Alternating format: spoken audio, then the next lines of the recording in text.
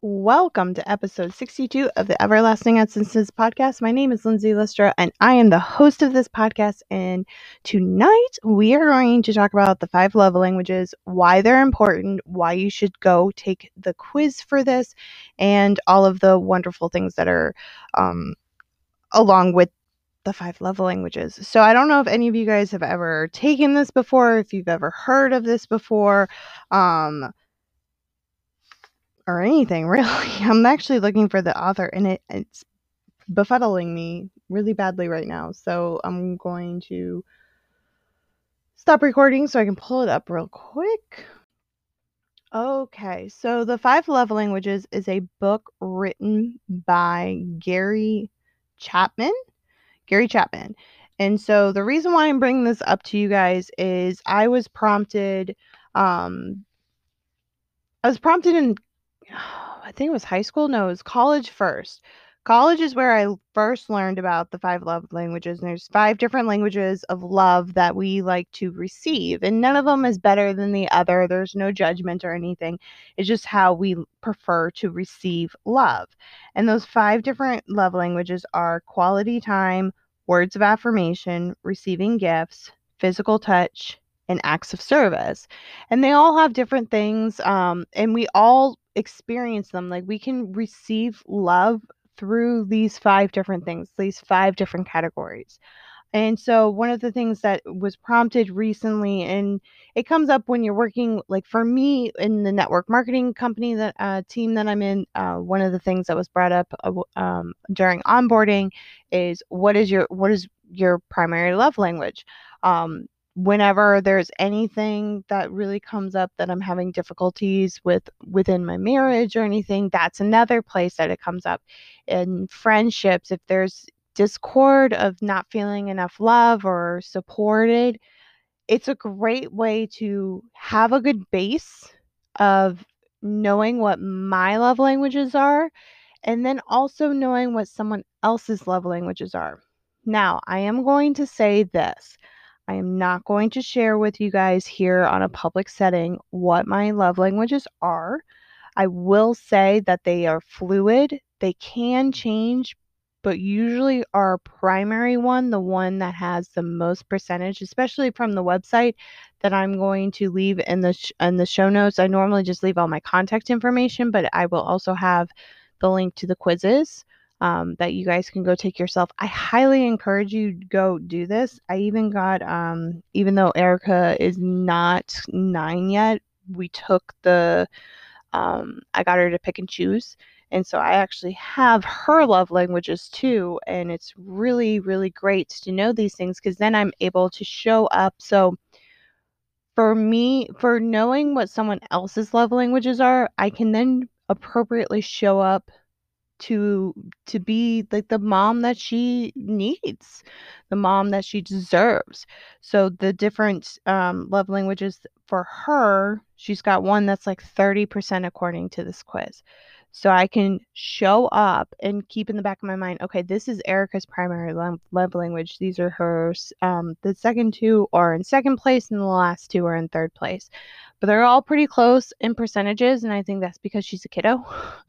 And so it's just good to know how I can show up today for her to feel love, for her to feel and value my time and energy and all of that. So for me, taking it for myself, then I can utilize this with my team members. I can utilize this in my friendships, my relationships, family, anything in general. Once I know what my love languages are, I can inform others. This is how I receive love. And then also, I can encourage others. I would really, really enjoy to know what your love languages are so I can show up for you today to be the best quality friend or partner or family member, like whatever it is. It's just very interesting. It really, really, truly is. I'm on the working Zoom that I like to do with my ladies, and I brought up to them why I was taking the quiz, took it with Erica, and then everybody else did the same thing, which was really, really cool. Is And we shared with one another, and we guessed what each other's love languages are. And believe it or not, even though we work with one another day in and day out, and we see each other regularly. It may not be every day, but regularly. We still didn't even know what each other, like fully know what each other's love languages were. So it's just one of those types of things. It's very interesting. It's very important to dive in and know how those in our life that are important to us tick. And then from a business standpoint, specifically network marketing, if you have a team, it's really important to know how the team ticks. So knowing that so and so's primary love language could be, let me look at the list. Let me make sure I do this right.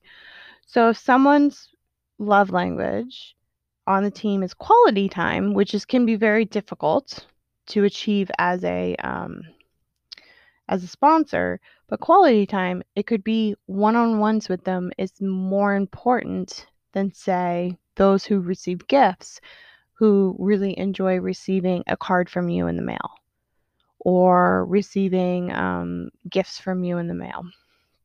And then someone who's physical touch, that could be getting them a gift certificate to go get a massage or gift them a massage. But knowing how each member functions can then you can appropriately lead the team. And it goes the same with our relationships. It's just, yeah, our relationships with others.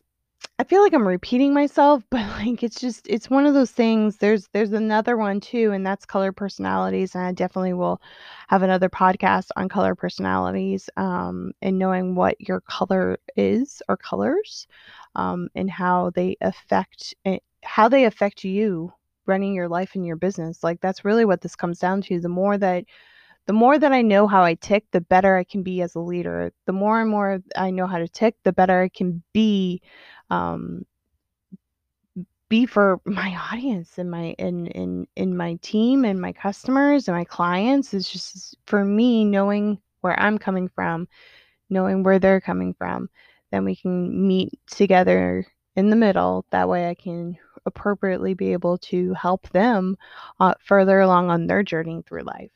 So that's all I've got for you guys today. I hope you appreciated this podcast. I hope you found some value in it.